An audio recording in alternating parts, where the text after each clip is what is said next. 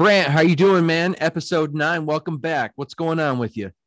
I'm doing very well, Dave. How was your week with the birthday festivities? This is the first pod post birthday. So, how was it yesterday, man? I didn't get if you sent me a card in the mail, I didn't get it yet. So I think I'm still receiving mail, but no, my birthday was good and, enjoyed it. And how could I not enjoy it with Michigan being 6-0 and Cowboys being a one-loss team? Those are the biggest birthday presents I could get. Let's be honest. No mention of the kids. I noticed there. Wow. Well, obviously, the number one blessing and gift in my life, my wife and kids. Thank you for that. Michigan is 6-0, though. That is very important. Yeah. But yeah, go blue. All right. So, Brant, it is the mid-season point right now. Michigan's heading into a bye week. We are 6-0. Like I said, it's halftime of the season. I thought it'd be fun if we did some mid-season awards, which probably have about as much credibility as winning a Dundie at Dunder Mifflin, I would imagine. But still, it's fun to just talk about some of these guys and, who's standing out on the offensive side of the ball, the defensive side of the ball, and, talking about the coaching additions as well. So want to hear your thoughts, hear your MVPs, if you will, at this point of the season, 6 games in. Let's dive right in. So Brant, right now, 6-0. Who is the offensive MVP for the University of Michigan? Well, Dave, I know that I wanted to give you like a single player or whatever, but I don't think I can here. I think this award has to go to the offensive line as a whole unit. They have just been so good and so consistent, and they've only given up, or sacks have been very rare, right? Cade's been allowed time. The running game has been whatever they're calling it, the ground raid the ground raid offense. Like the offensive line is gelling in a way that we haven't seen in quite some time. And I think that all of those guys deserve the collective MVP from my side. You? Yeah, that's a good answer. Switch it up. Already I ask you a player, you give me a whole position group. Appreciate that. No, that's good. I hear what you're saying. That's been an integral piece. My offensive MVP is actually not a super sexy pick, if you will, but Hassan Haskins, and maybe that's a sexy pick depending on who you ask. I think of the two, right? Everybody knows Haskins and Blake Corum. Blake Corum's probably the more exciting pick, the bigger playmaker. But man, I was thinking about this, and it's like Hassan just has intangible value, and he seems like a tone setter to me for this offense. And he seems to give us an identity. Like we know at this point, Michigan wants to run the football. That is their identity. That's been very clear. They've been forced to throw the ball more, but that's what they want to do. And I think Hassan is he's given us that identity. And the other thing that I think goes super undervalued with him is he is rarely giving you 2nd and 9. He is a lot of times giving you a 2nd and 6. And I'll tell you what, that makes a big difference in the scheme of a game. Is a dude who, when he gets hit or the hole's not quite there, he's not going down easy. And even if his runs aren't the 7, 8, 9, 10 yard scampers that you might get out of Blake Corum, I do think that just having a tough running back that can get you 4 or 5 yards consistently is huge. And another stat that I pulled on Hassan Haskins, because I was just curious, like looking at the season stats, and I wanted to be able to back up my answer. So check this out. He has ran the ball 101 times this season, and 37 times has earned a first down. So I understand that, that could be some 3rd and short and what have you. But the point is that he's a dog. He really is. Like he's going to run hard. He's going to run strong. He's going to get you first downs and kind of keep you consistently moving the ball forward. So he's my offensive MVP at this point of the season. What about on the defensive side of the ball? Who do you got? I got David Ojabo, and I screwed up his name in the first couple of weeks, and I feel kind of bad now because that guy has turned out to be a stud. And I know that Hutchinson gets a lot of love and he gets a lot of attention, right? He gets a lot of the double teams, but that means that the other guys have to go to work, and nobody has went to work harder than David Ojabo. And when you talk about playmaking and you talk about big plays, sacks, he is the one that is eating, and he deserves to get the recognition for that. Obviously, there's been a bunch of players on that defense that have stepped up this year compared to last year. But I think, though, through the first 6 games, David Ojabo should get that. David Ojabo has been incredible, and he wants all the smoke. He's that dude that's firing up everybody and is kind of running his mouth at times. I think Michigan needs a little bit of that. I love that pick, David Ojabo.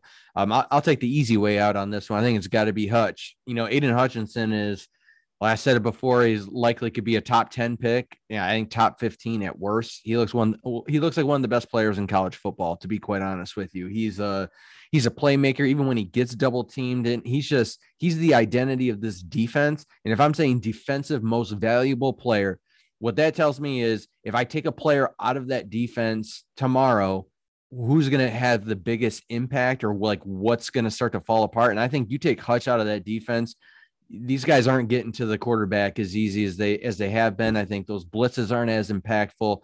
And I just think that he adds so much tenacity and just leadership on that side of the ball. So I'll take the easy way out on that one and take Aiden Hutchinson.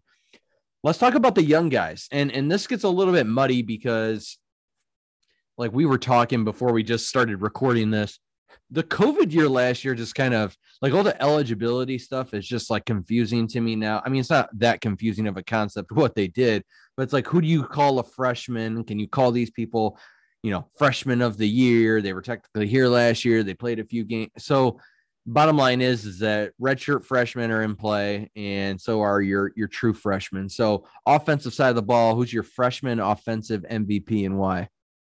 Yeah, Dave, I think I'm going to go with JJ.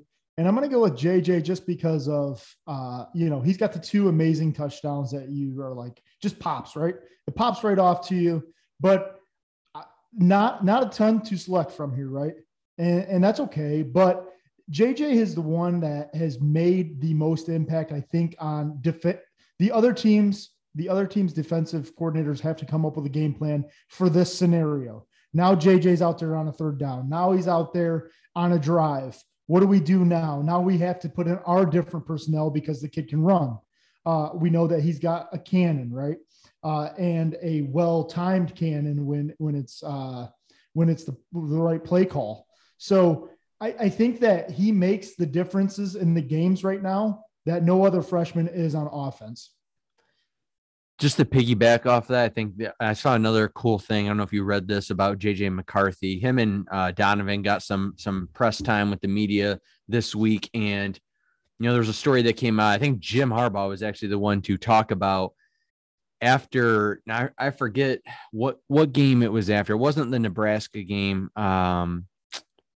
Maybe it was Wisconsin. I forget. But the bottom line is that he came out to see, after the game, JJ on the field taking reps with Donovan and now being joined by like Andrel Anthony. And to me, it's just like he's already leading from where he's at. And I'm really big on that, whether that be work or in sports. You can lead from wherever you're at. And he's already leading that next unit. He's leading the future. When his time is called, as he said the other day, he'll be ready to go. But he kind of understands his role right now and is leading from within. That's super impressive to me as a young guy. Beyond just his football skills, like those are the intangibles that take you to the next level. But that wasn't my pick. And truth be told, we talked about a couple of our picks before the episode because we realized we were double dipping on some guys. So JJ was one that I wanted to talk about anyway, and I'm glad that you brought him up. For me though, it is got to be Zach Zinner. And he got a lot of love heading into this season. Like they were kind of hyping him up as this, like he could be the best player on the offensive side of the ball. I remember listening to podcasts like over the summer about that. He's technically a redshirt freshman. I don't think he's quite lived up to that, but he is certainly a staple on that O-line and has certainly held his own. And you lose a guy like Zach Zinner, who's playing meaningful minutes and snaps. And like I said, a staple on that O-line. I think you would miss his presence like greatly. So Zach Zinner is my pick there. What about on the defensive side of the ball? Freshman defensive MVP. I think this one's pretty obvious. Junior Colson for me has kind of emulated what the Michigan defense is about. It's about getting to places on time and in a hurry. And he seems to be emulating his game after Josh Ross. I heard a coach talk about that, and he's like soaking it up like a sponge, right?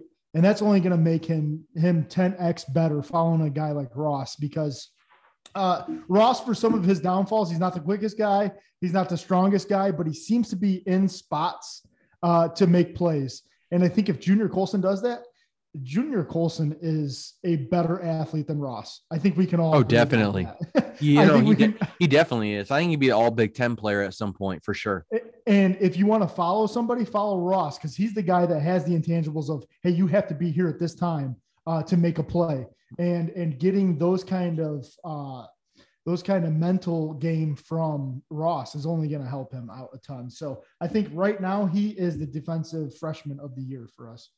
I don't think you can argue that, just from like snaps alone, and, RJ Moten obviously get some love too, or even Chris Jenkins on the line has done some really good things too.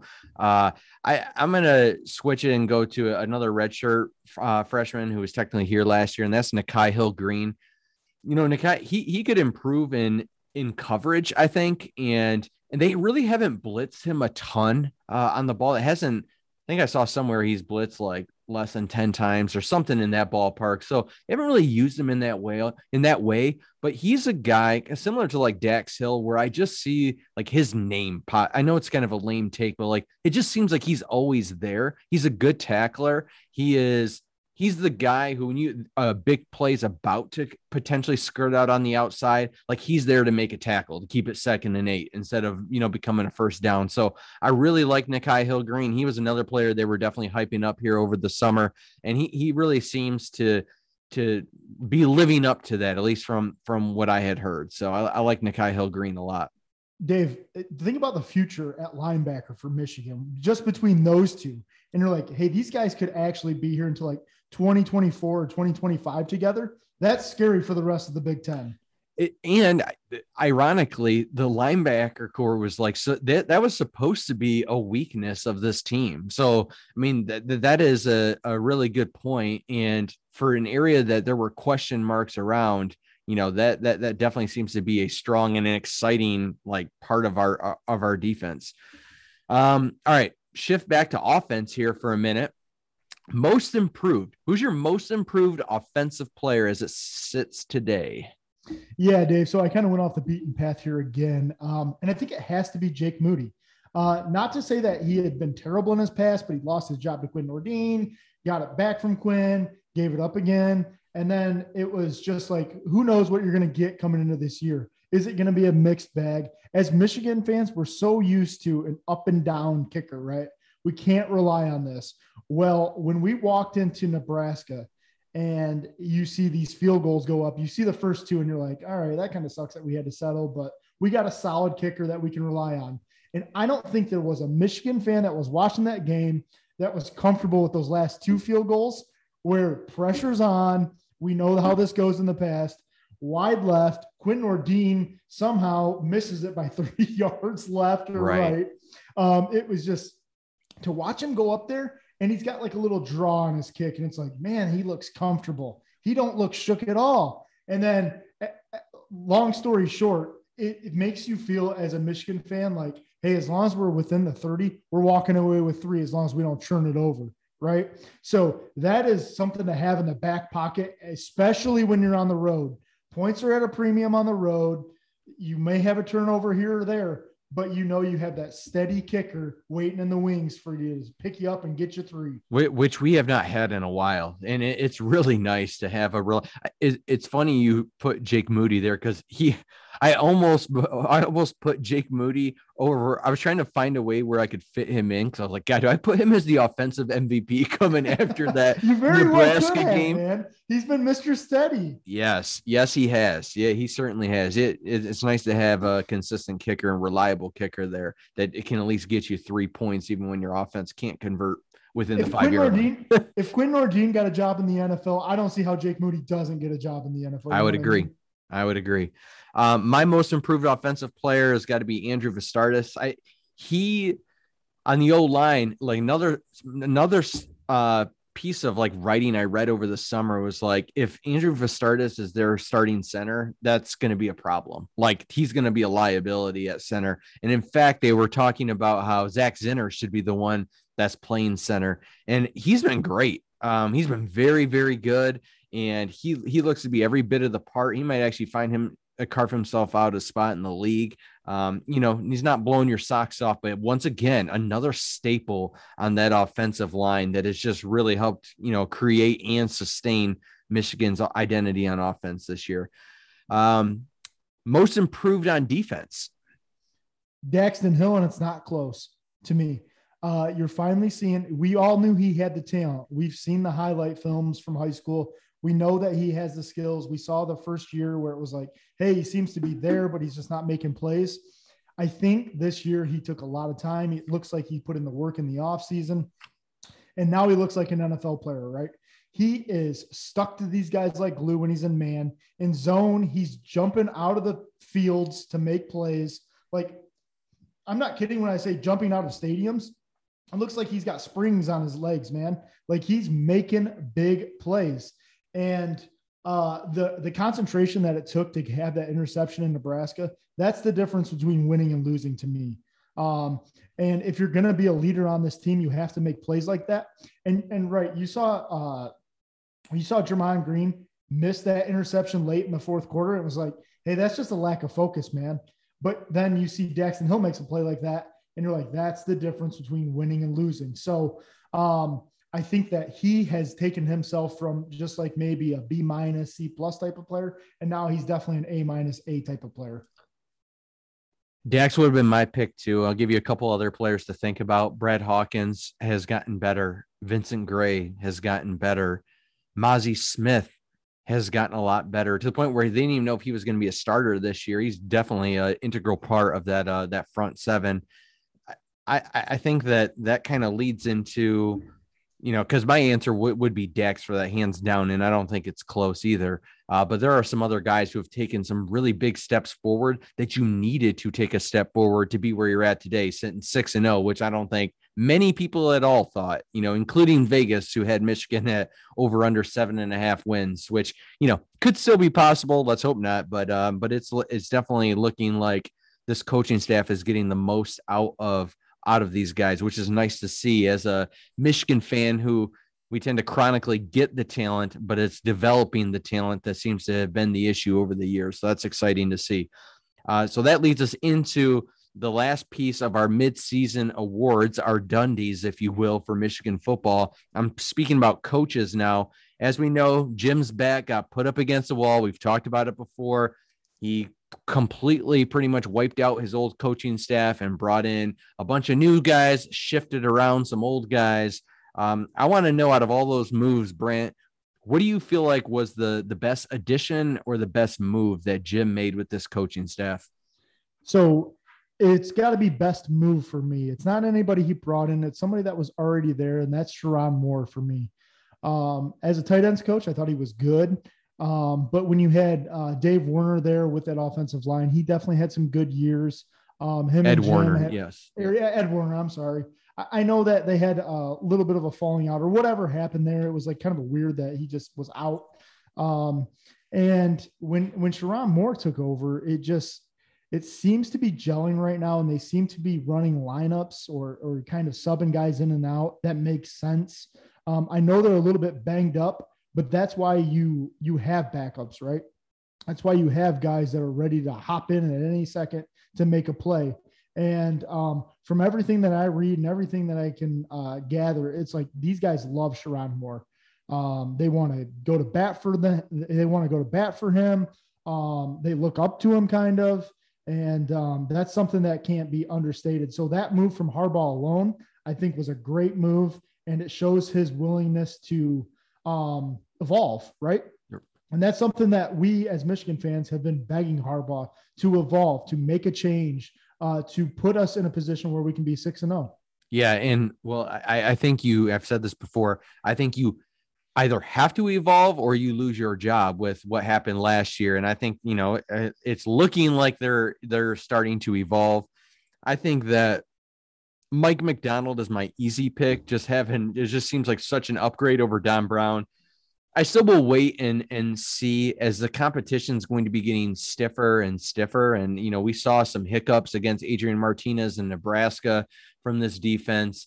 I'm curious to see adjustments that are made when you go to East Lansing on October 30th.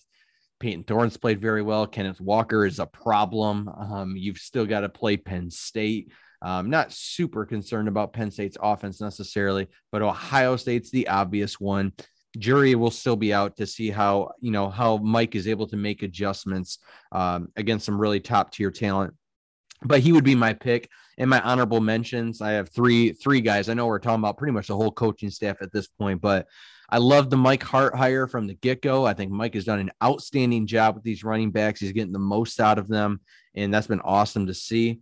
I think on the defensive side of the ball as well, Ron Bellamy has been outstanding coming from, West Bloomfield High School locally. Former Michigan player, has done an outstanding job getting those guys elevated and playing hard and playing smart. And then the last one's got to be Steve Clinkscale, who they got from Kentucky. Love that pull too. I just think everything seems to be gelling right now. Change has been very, very good. So sticking with the college football theme, Brant, we wanted to play something out here on this 9th episode, like a theoretical thing, right? We talked earlier in the season about, man, wouldn't it be nice if the college football playoff was expanded? I think you were saying like 12 team, you could see it being that. I said I'd be happy with 6, and I realistically could see it being 8. But let's play this out a little bit. So now we've got a really good idea of where these teams, the chips are starting to fall a little bit. There's a lot of football left to be played, but you can kind of see these teams that are starting to shake out a little bit. So for fun, at this midpoint of the season, let's lay out do you want to do an 8 team or you want to do a 12 team? I'd like to do a 12 team, and I kind of have them up here. Like we can kind of analyze and see what would happen.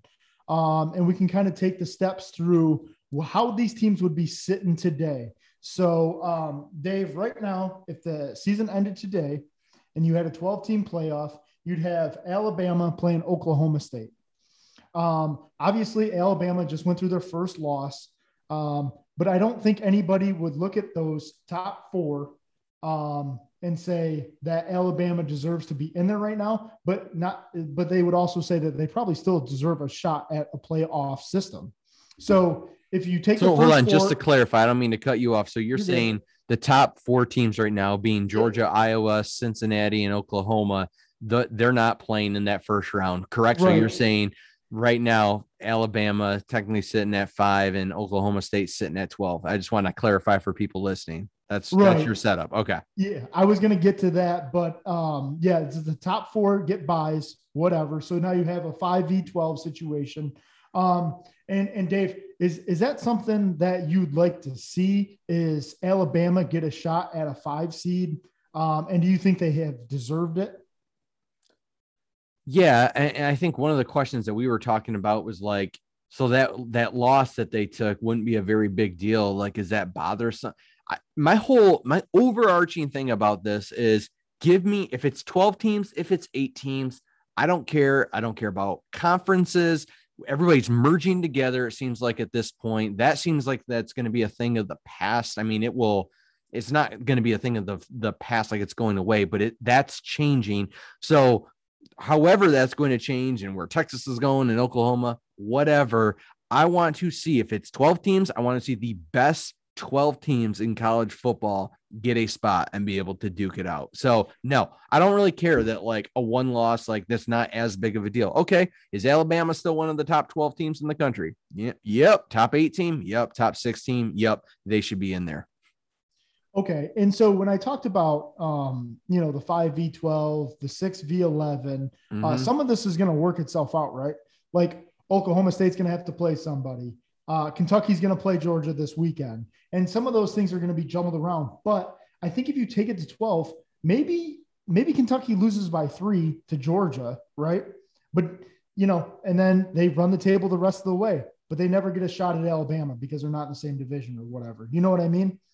And I don't know the SEC division, so I don't know exactly the breakdown. But let's say Georgia was their final loss, much like you see in the Big Ten East. Like if Michigan lost to Michigan State, well, that was their final chance if Michigan State ran the table, and now they won't get another game for the Big Ten championship. And now they're sitting at 7 or 8 or whatever it is. And then you leave that team out in the cold that deserves to be there with a one loss. Right. Right. And I'm just saying those scenarios can happen. And I think that a 12-team playoff gets you where that's more inclusion, sure. And maybe that may be too much, but I would rather have too much at this point than not enough. And I think that's something that the old college football faithful has a trouble wrapping their minds around. Are you that way, Dave? Or you like want to include more people, more teams? I want the best teams in college football to be able to compete for a national championship. I think that I'm going to answer this just shortly. I don't love the idea of like 12 or more, just because I think it adds unnecessary, like a lot of extra games for these kids that are already trying to like make the league. And like, I worry about the, like kind of the health and safety piece of that. I more so though, whatever number they fall on is do it so we get the best teams to play each other and give them a shot at a national championship and do away with some of these bowl games that just nobody cares about or wants to watch anymore. Like that system is so stale to me that I'm for getting rid of a ton of bowl games and restructuring this whole thing, but also let's not add like 4 weeks onto the season. Right. And so I guess I'll leave you with my last kind of idea and thought is the Big Ten East, as I already talked about, it has 4 top 10 teams right now as it stands today. To leave 2 of those out, best case scenario, 2 are left out, right? Seems moronic to me at this point, because I think that Iowa can play with Georgia. I think that Michigan could play with the likes of Alabama or Georgia today. I think that Ohio State clearly could play with both of those.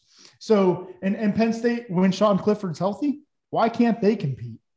So obviously, Georgia and Alabama compete. Now you have these 4 teams from the Big Ten East that are very good. Well, I'm sorry, not the Big Ten East just alone with Michigan State involved. You also have Iowa in the Big Ten West. But you know what I mean? You have 5 teams that are up there in the top 10 right now. And why are you going to leave somebody out in the cold just because you want to exclude it to 4?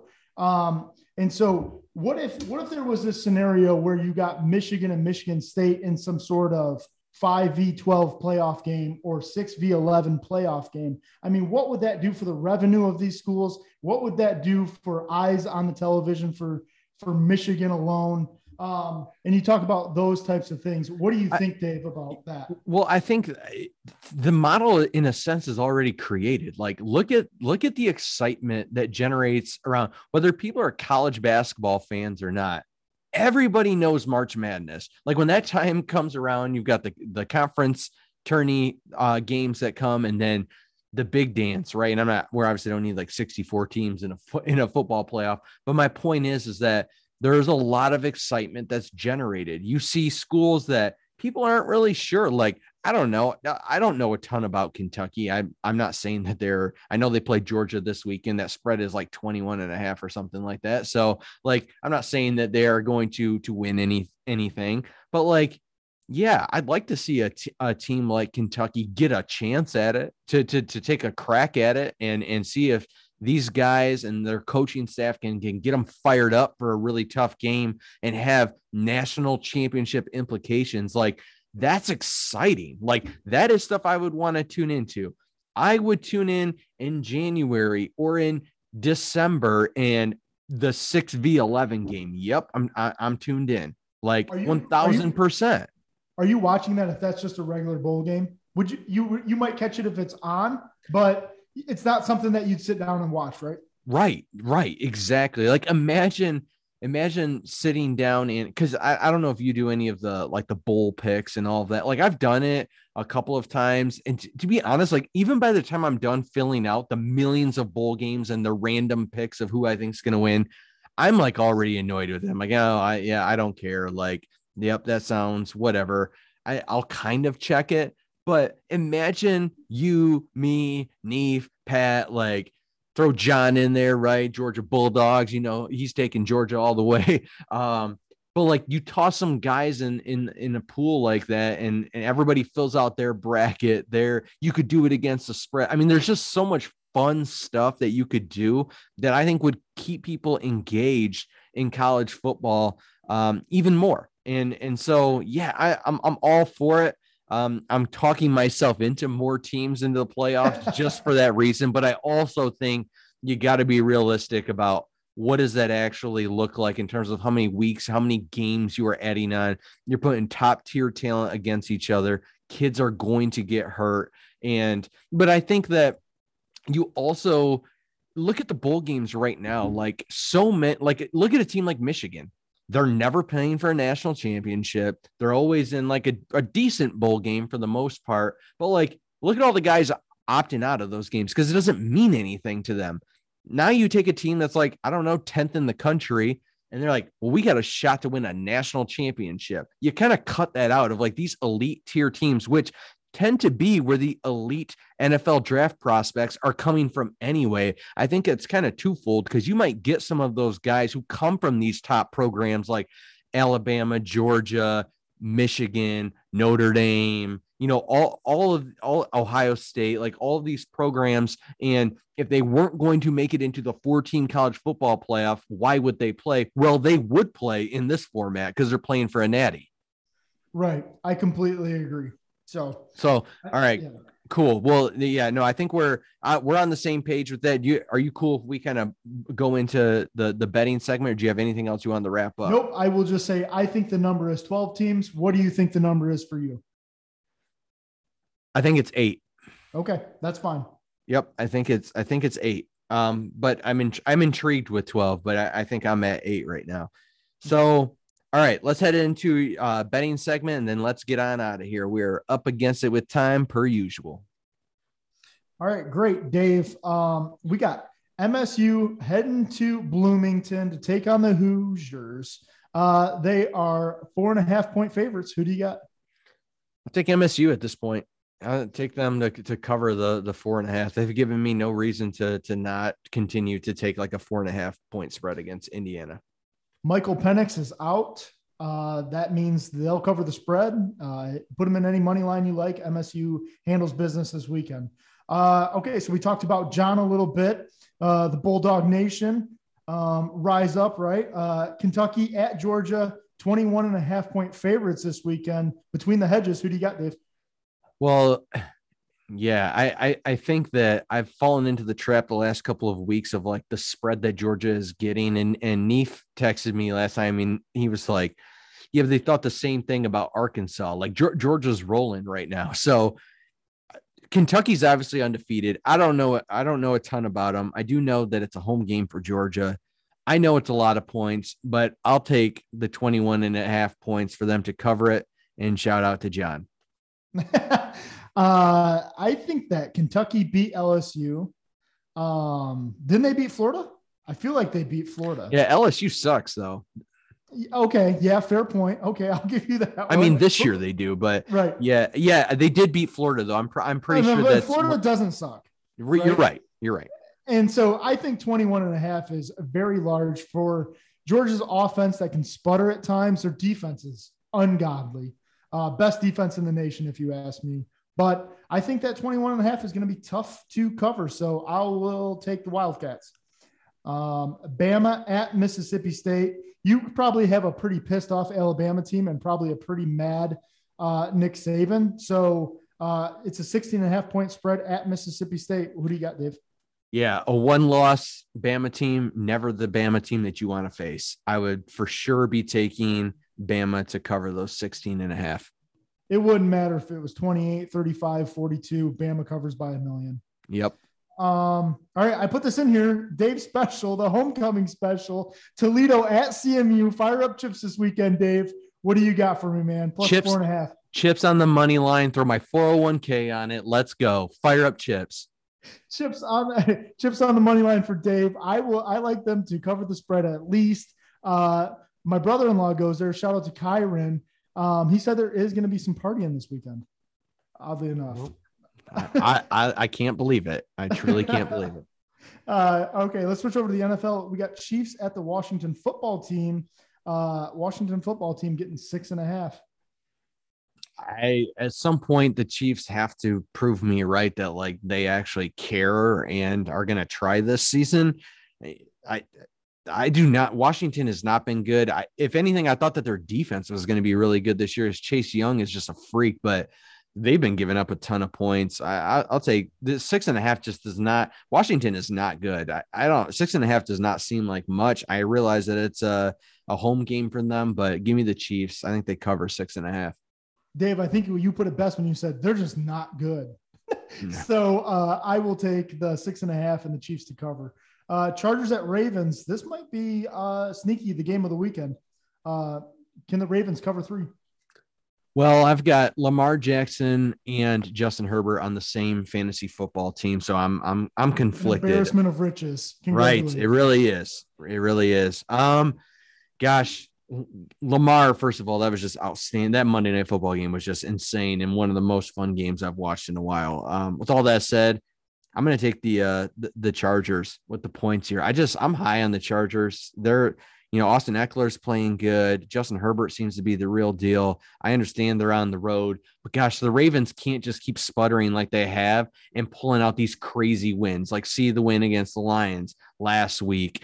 They had that tight game. I think they lost the game, but like that tight game against the Raiders in week 1. Like they've been playing with fire, as you like to say. I just think that the Chargers are going to come in and take care of business.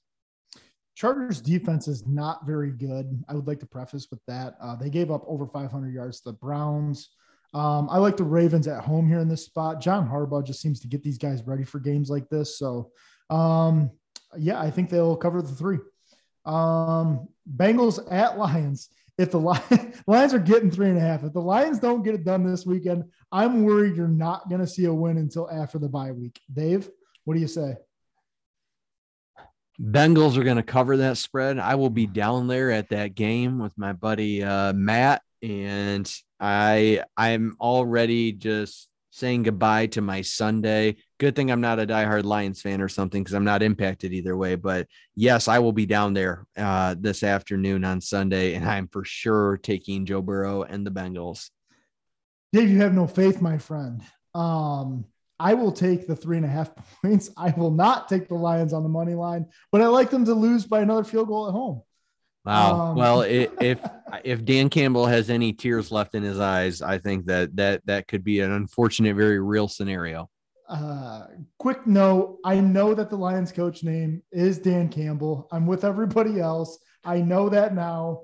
So thank you for that. I gave Dave this quick little nugget. I want to know how he felt about these 3 games because we want to give you guys a parlay that you can play on for the weekend. I know it's kind of the hot thing to do. So I asked Dave, who would you take out of these 3 games? Cards, Browns, Cowboys, Pats, Bills, Titans. He shot back to me that he would take the Cards, the Cowboys, and the Bills. And that on the money line only will pay you plus 449 on any bet that you make. So that's major plus money. It's something that you guys should consider putting down. And it's something that Dave and I actually both completely agreed on. So if you're looking for a parlay this weekend, I would take a look at that. That can pay pretty well. Is that the lock of the week? Is it the parlay this week? I'm not going to go with that I'm sorry. I forgot to tell you what the lock of the week was, but the parlay is not the lock of the week. I think the lock of the week, Dave, I'm actually going to roll with Michigan State this week. Oh, they cover that 4.5. No doubt. And it's pretty good money too. So hit them on the lock of the week. And then when the Spartans mess up, I can blame them. So there you go. There it is. All right, cool. Thanks, man. Another great episode in the books. If you happen to make it all the way to the end of this long episode, please give us a follow, subscribe to our podcast. We're going to get it out there. It was already up on Spotify. We have not been sharing it out like we intended to. It's definitely getting a lot of love on Apple Podcasts, but we're going to share it out to both platforms, share that with you guys. Please help us out, get some followers right now. We've got some goals, some short-term goals ahead of us that we're trying to hit with overall downloads and subscribers and followers. So appreciate the support as always. Share it out with family and friends and other sports geeks, and we will see you next time.